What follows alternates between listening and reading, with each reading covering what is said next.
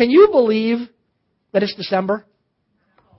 It's impossible. Although we already had winter, you know. If for all of us who complained about last winter and said things like this, and I'm guilty, why do I live in this state? You know. Last month was worse than last year's November. 6 degrees on average colder this November than the one before, and we had 4 times as much snow. That's what in Milwaukee. I saw that on the news the other day. I'm like, oh, gee, thanks for making me so happy. But maybe it's going to warm up. It's going to be the 50s, I hear, within the next week. It's supposed to hit 50, so we're going to get a reprieve. But it's December. It's only 18 days till Christmas. 18 days. So if you haven't started your Christmas shopping, Christmas baking, Christmas decorating, you better get going. And for the month of December, it's the first Sunday. For the month of December, we're going to spend our 4 Sundays in the month of December and probably also Christmas Eve. Haven't 100% decided that yet. Looking at the characters of the Christmas story. But looking at them in a specific way. Because maybe that's been done before, but looking at them in a specific way. That we're going to look at the character of the characters that make up the Christmas story. The qualities that make up the qualities in the people that we look at and say, hey, that's something good about that person. And my hope is that as we look at these people and see some of their wonderful and godly character traits, that it will inspire us to desire those traits in ourselves.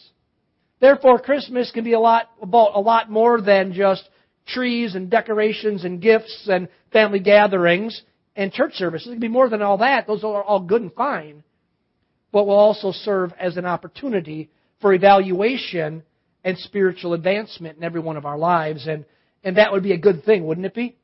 Wouldn't it be a good thing if this Christmas season we all took one more step forward in being a little bit more like Jesus, the person that Jesus wants us to be?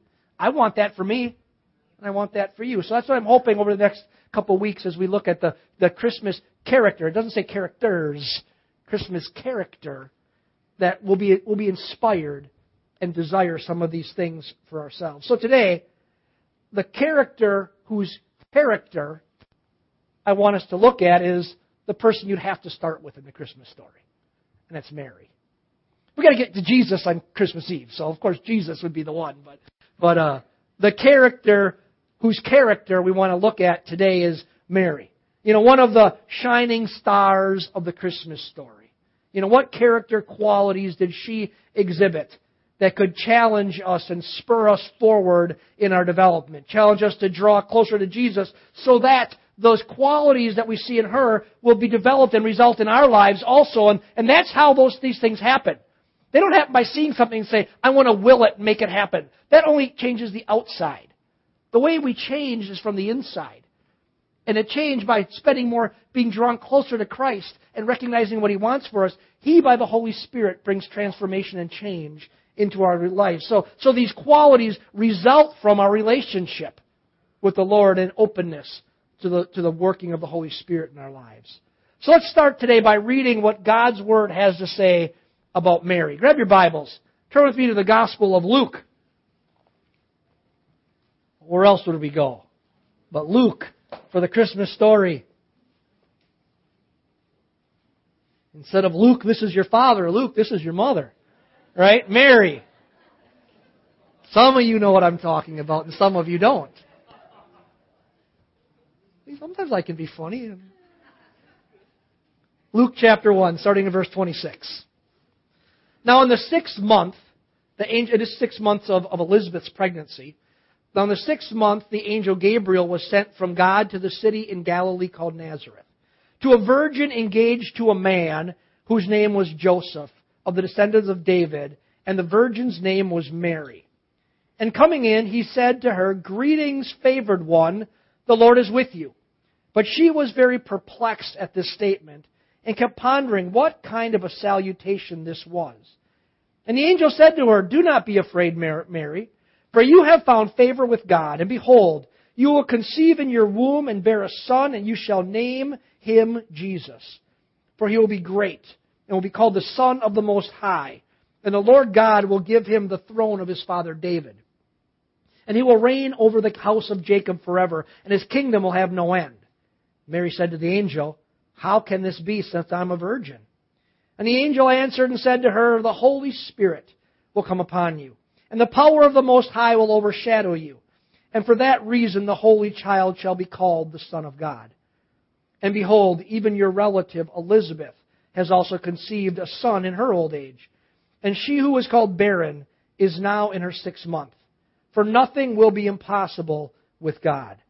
And Mary said, Behold, the bondslave of the Lord, may it be done to me according to your word. And the angel departed from her. Now, from the start, as we look at Mary, I think we need to understand something about Mary. Matter of fact, what I want to do is I want to, maybe for some of us, some of you, debunk a myth about Mary. We'll be mythbusters today. The myth that Mary was some incredibly unique and super virtuous woman that God scanned the world looking for, and once He found her, He decided that now He would work through her to bring the Savior of the world. That Mary was some kind of spiritual superstar. And I really think this needs to be debunked, especially in the area that we live in, where some religious traditions have set Mary up on a pedestal as someone, honestly, in their eyes, to be worshipped and be prayed for. See, I really believe if we could travel in time, and we could bring Mary here today with us, and we were to ask her to tell us about herself, I think Mary would say this about herself. She'd say, you know what? Nothing special here. I'm just an ordinary lady. Nothing special. And she'd say this, don't put me on a pedestal. But someone might say, well, Mark, didn't you just listen to what you read yourself? Didn't you just read that the angel said to Mary, Greetings, favored one. The Lord is with you. And then a little further down, he said, You have found favor with God. And they could easily say, hey, she's a special gal. You know, what are you talking about that you don't see anything there?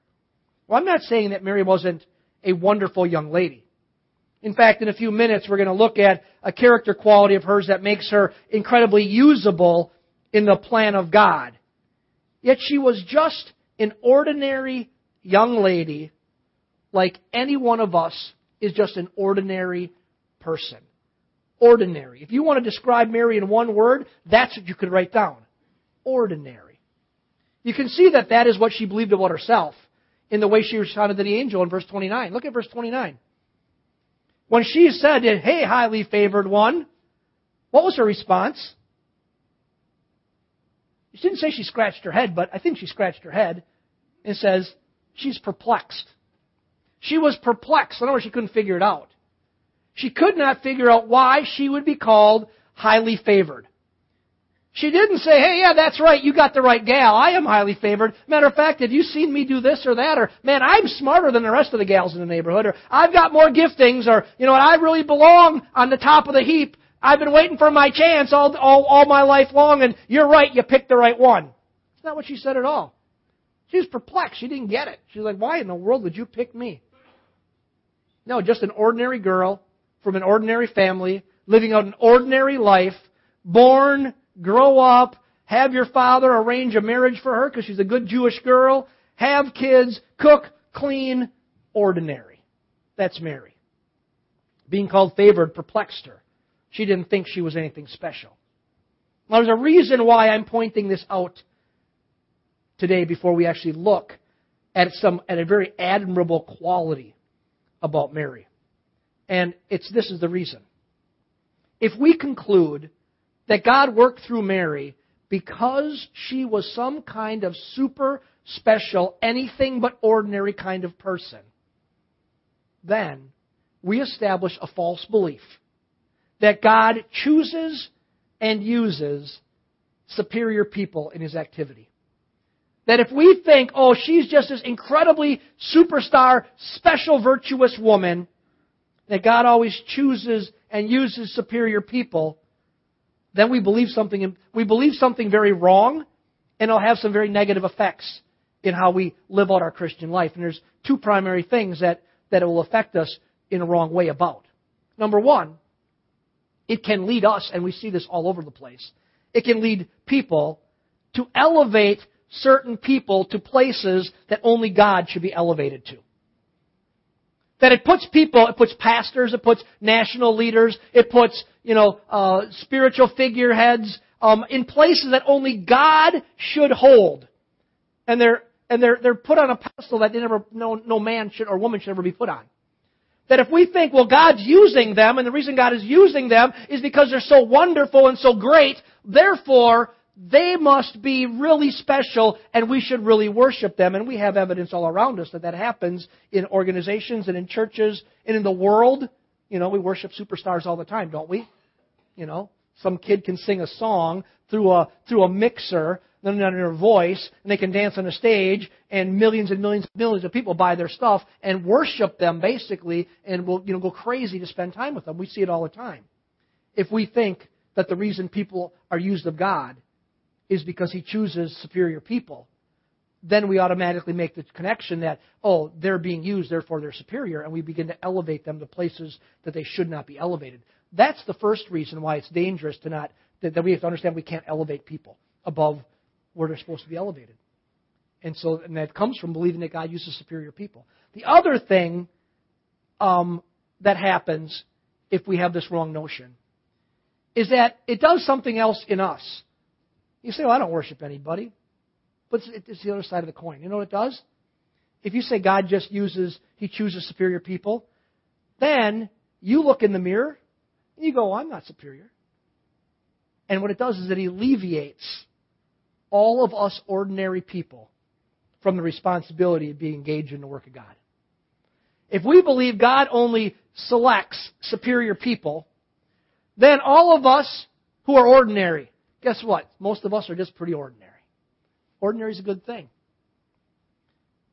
And we would then say, you know what? Since God only uses a certain level of people, and I might not, according to the world, beat that certain level, therefore, it alleviates my responsibility of being engaged in the work of God.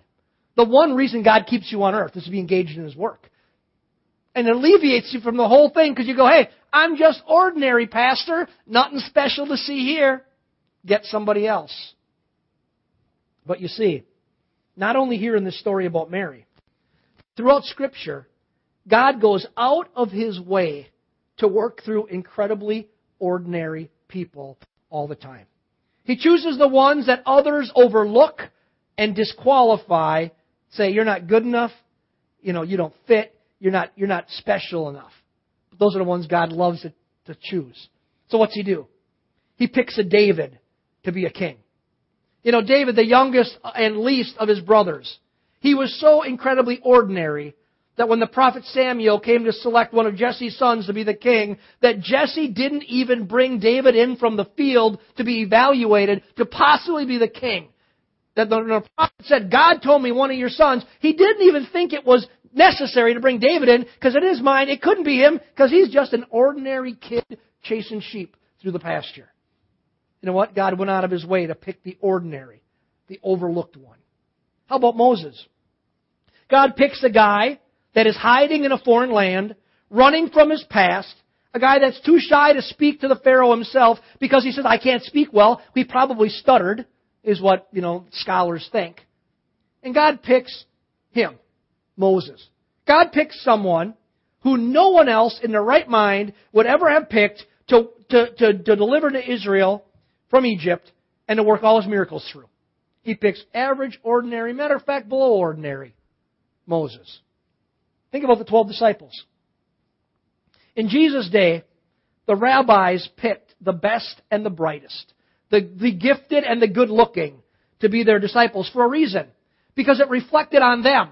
These were people that followed them and emulated them, and they basically tried to reproduce themselves in those people. That's what it was. That's what when you're a disciple of Christ, and if you're born again, the Bible says you're a disciple of Christ.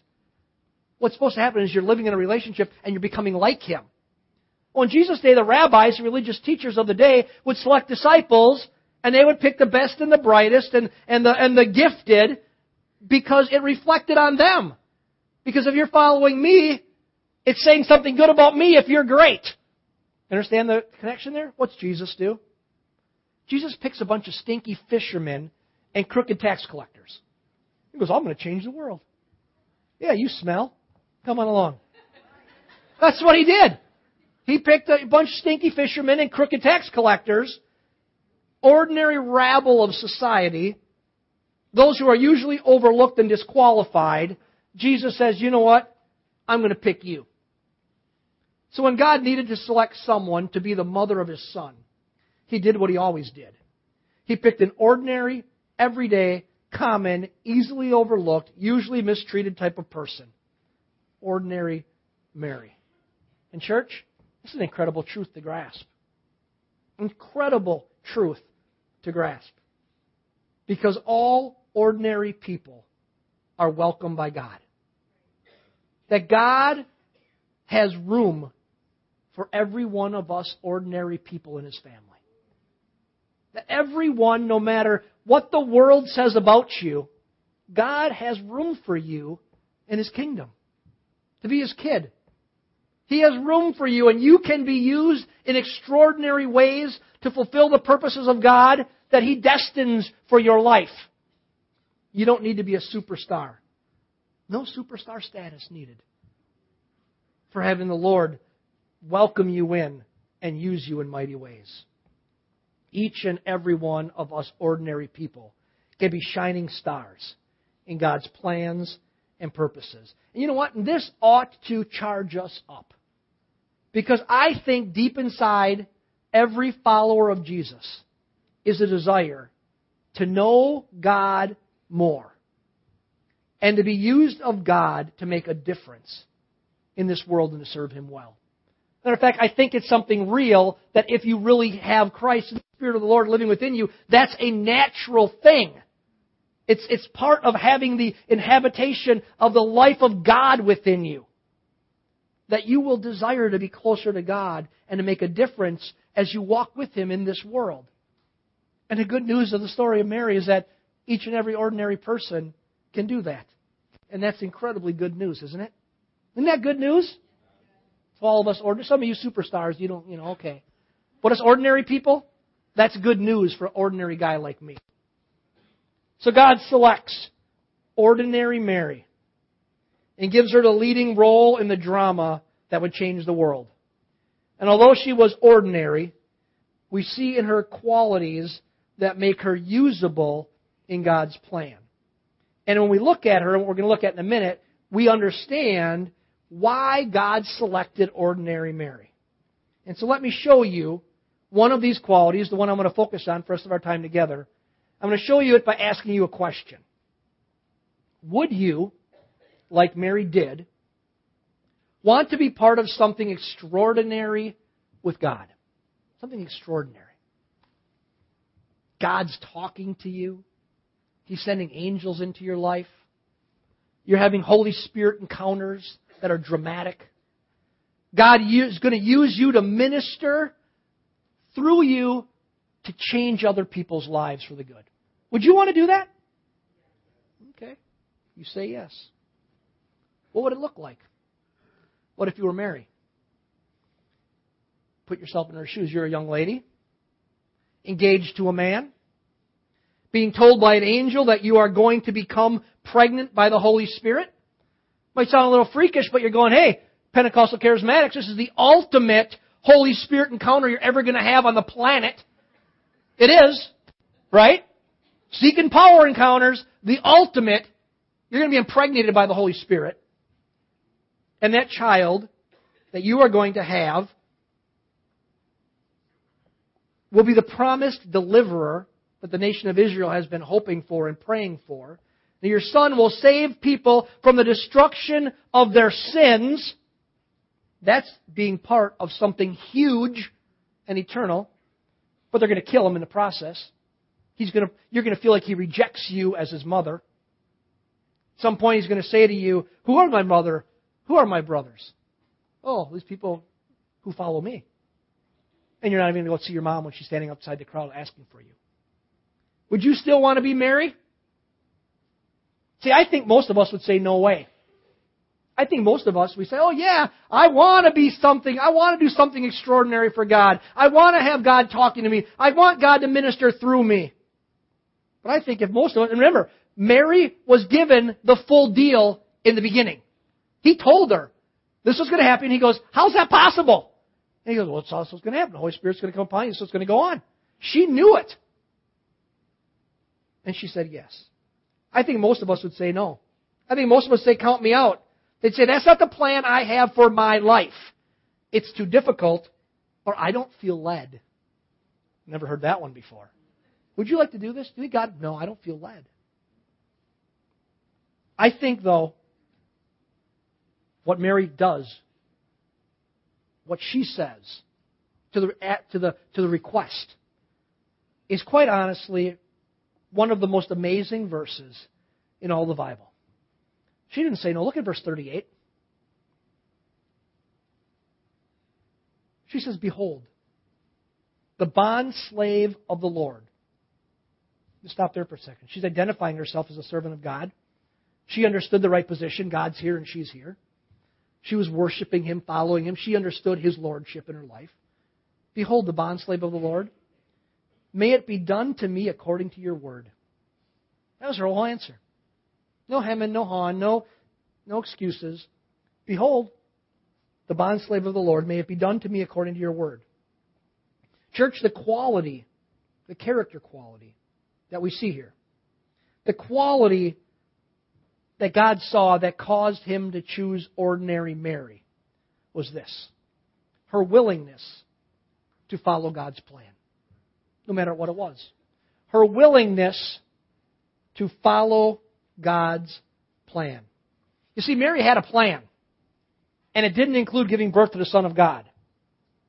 And I'm sure her plan was to live out her days as a wife and a mother, this fat and happy Jewish lady chasing her grandkids around, her kids and her grandkids around. That was Mary's plan. It's a cool plan. Nice. But God was up to something. And friends, understand God is always up to something. He's always working. And He invites Mary to join Him in His plan. But in order to do that, it required letting go of her plan, her own plan, and following God's plan. That in order to do that, it required letting go of her own plan and following God's plan. And friends, this is key. If you ever want to live in a vibrant and a living relationship with the Lord, you have to do something. You have to exchange your plan for His plan. And realize His plan is never the easy plan. His plan is never the pain-free plan or the trouble-free plan. But His plan is always the best plan. And His plan always leads to some place infinitely greater than any plan you may have. It did for Mary, didn't it? Her plan following His plan required pain and suffering and difficulty. But 2,000 plus years ago, we're sitting here in Port Washington, Wisconsin, on the other side of the globe, talking about ordinary Mary that no one had ever heard about in the world, except for the fact that she just said, I'm willing to exchange your plan for my plan. It wasn't her plan. She just said, okay, be it done to me according to your word. I'll participate in your plan. I saw this reality of this because, sometimes our life isn't as dramatic as Scripture. Or we don't see it as clearly, maybe. But I was thinking about this. I was thinking about, when have I ever seen this really lived out in my life? And I saw the reality of this in the life of a professor that I had in college. His name is Forrest Arnold. Matter of fact, we got a picture of Forrest Arnold. Anybody ever heard of this guy? Probably not. You have. Forrest Arnold. That's his obituary picture. When I was trying to look for him, I didn't realize he had passed away. Matter of fact, I was just sad when I looked for Forrest Arnold, a picture on the internet of him to talk about him, and I realized that's his obituary picture. That he died in 2011. Passed away quite a while ago. I'm getting old, Yeah, thank you. But the life that he lived, I can say this about Forrest Arnold, was a life of absolute joy from what I saw. That he was probably the happiest and kindest man that I've ever met. I don't know if I've ever met another man happier and kinder. And that the life that he lived, this happy, kind life, was a result, very clear result, of him following God's plan and not man's plan. You see, Forrest grew up really poor in the kind of the slum area of St. Louis. And he was a huge kid. You can't tell it from here, but he's a giant of a guy. And when he was a freshman in high school, his family moved to a little town in Missouri. And because it was a small town, he stood out. And they had a basketball coach. And the basketball coach in the small town said, this guy's a giant. He needs to play basketball for our team. And they asked him to play. And Forrest, he was a freshman. He had never played basketball one time in his life. And the coach kind of became a father figure in his life and took him under his wing and began to develop him and teach him the game. And they found out something about Forrest. He was really good at playing basketball. Matter of fact, he was so good and he was so poor that he received a scholarship to play at Memphis State. And he took it because he wanted to get an education. There's no way he ever could afford to go to college. And at Memphis State, which is a significant school, he became a two-time All-American. He set many of the scoring records that still stand at Memphis State. And after college, he was drafted to the NBA by the Atlanta Hawks. Right at the top. This guy was big, huge, and good. The Atlanta Hawks drafted him. But he turned down the fame and the money to follow his calling into ministry. And everybody said he was crazy. And I remember him talking about it. Everybody said he was nuts. Here's something you can know about people who are teaching at a Bible school. Some of you will have your kids, maybe someone who's sending their kids off to Bible schools. The professors who have earned PhDs make about what somebody makes, as a manager of McDonald's, maybe. They don't make anything in conjunction with their education level. It's this ministry. It's about sacrifice. He never had anything financially because he chose to be a Bible college professor at a small school. But he knew God's plan was better. And as a Bible college professor, he influenced thousands and thousands of students who influenced hundreds of thousands of people in their churches, and influenced because that school was the school that trained almost all missionaries for the Assemblies of God. The Assemblies of God that has gone from, in 100 years, from 120 people to 68 million people, and almost all the missionaries for most of the Assemblies of God, till very recently, came through Central Bible College, and every one of those people had Forrest Arnold as a professor. I did. Did you ever have him? And he influenced all those people, who influenced all those millions of people. And what you learn from Forrest, I remember having him for Hebrews and thinking, he's not a very good professor. I'm like, he's not the greatest teacher in the world. But the love of Christ just oozed out of this guy. And this joy just oozed out of him. And he was probably the most popular professor every single year he taught. Everybody wanted to be with Forrest and his wife, Virginia. His wife was crippled up with arthritis. She was also a PhD and taught, but she couldn't use her hands because of arthritis. And he would you would never see it. We spent a lot of time with him. He'd reach over and grab her plate every meal, and he'd cut up all her food and put it back. He never noticed it. It took me a while to notice. He would do that. And he just cared for her in this loving and incredible way. He lived a happy and fulfilled life in Christ, knowing that God's plan was better than any plan that man could have created for him. He never once regretted not going to the MBA. See, money couldn't buy the joy that he had in God's plan. He would always say, God's plan is always best.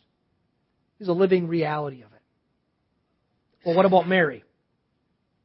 How did following God's plan instead of her own plan work out for her? I want to Mary answer the question for us.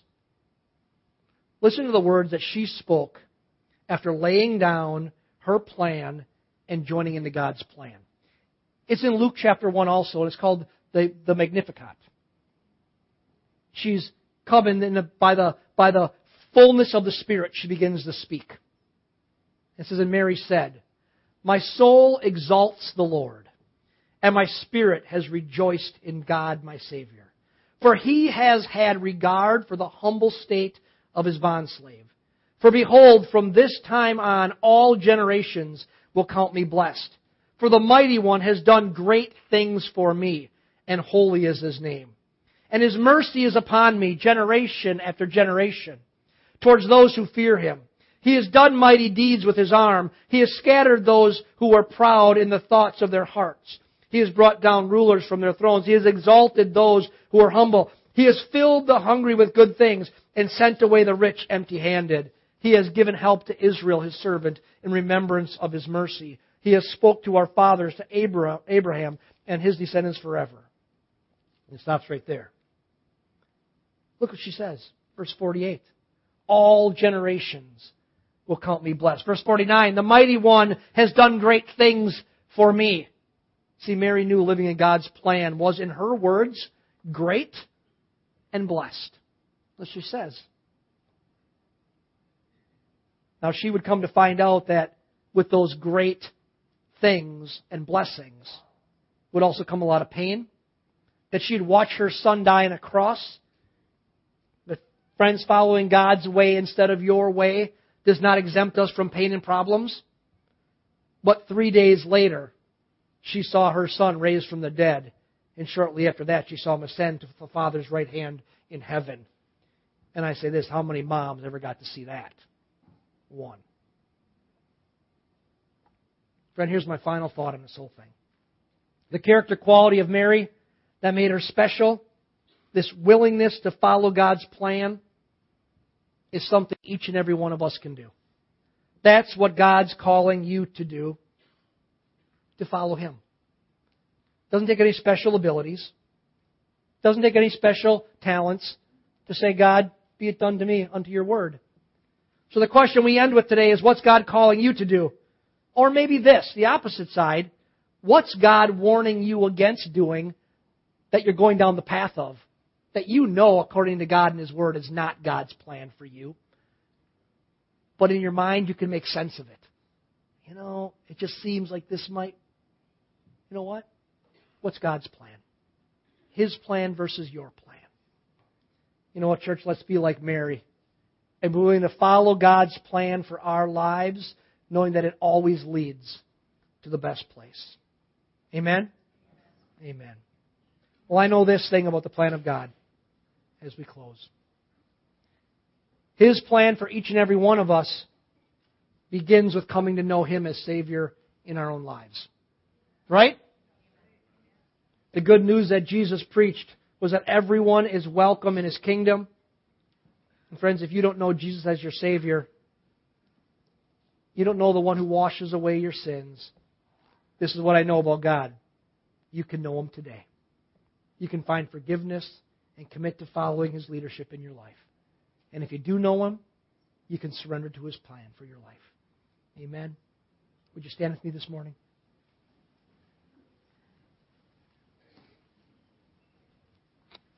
Join me in praying today. Thank you, Lord Jesus, that you're so incredibly good to us. Thank you for the example of Mary, that she had a plan, and she surrendered her plan to you. She said, God, I trust you more than I trust myself, and I want to do it your way. And Lord, I would ask for every person in this place, Lord, that as you would speak very clearly to us and those things in our lives where we're making direction decisions, the plans of our lives, God, the careers we'll live, the spouses we'll have, the way we'll raise our kids, everything, God. That you would help us to be like Mary and just say, God, I want to do it your way because your way is the best way. We don't want to compromise. We don't want to We don't want to do something today that will end up being lesser in the future. And you know the future, so we trust you. So God, give us clarity in our hearts as we walk with you. Friends, during this Christmas season, you don't know the Lord. You say, you really don't. Only you know that. This Christmas season, as Jesus' name is being celebrated everywhere, open up your heart to Him and invite Him into your life. You can do that simply by praying something like this: Lord Jesus, I know that I need you. I surrender myself to you. I want to follow your plan. Come into my life, Lord Jesus. Wash away my sins. Make me brand new. Breathe spiritual life into me. And from this day forward, God, I want to walk with you as my leader. And so I commit my life to you. I commit my life to your leadership. Friends, the Bible promises us if we do that, He will always receive us. So, Father, thank you so much. Thank you so much that you love us, you care for us, you're here for us. Now, Lord, as we walk in this world, help us to take your love and your grace to every person we meet. Help us to be your hands and your feet, expressing your genuineness to a world around us. So this holiday season, Christmas season, they may see you as not being a fable, but being real. Change our lives, transform our lives for your glory, so that you'd be glorified in all that we do. We thank you in Jesus' name. Amen.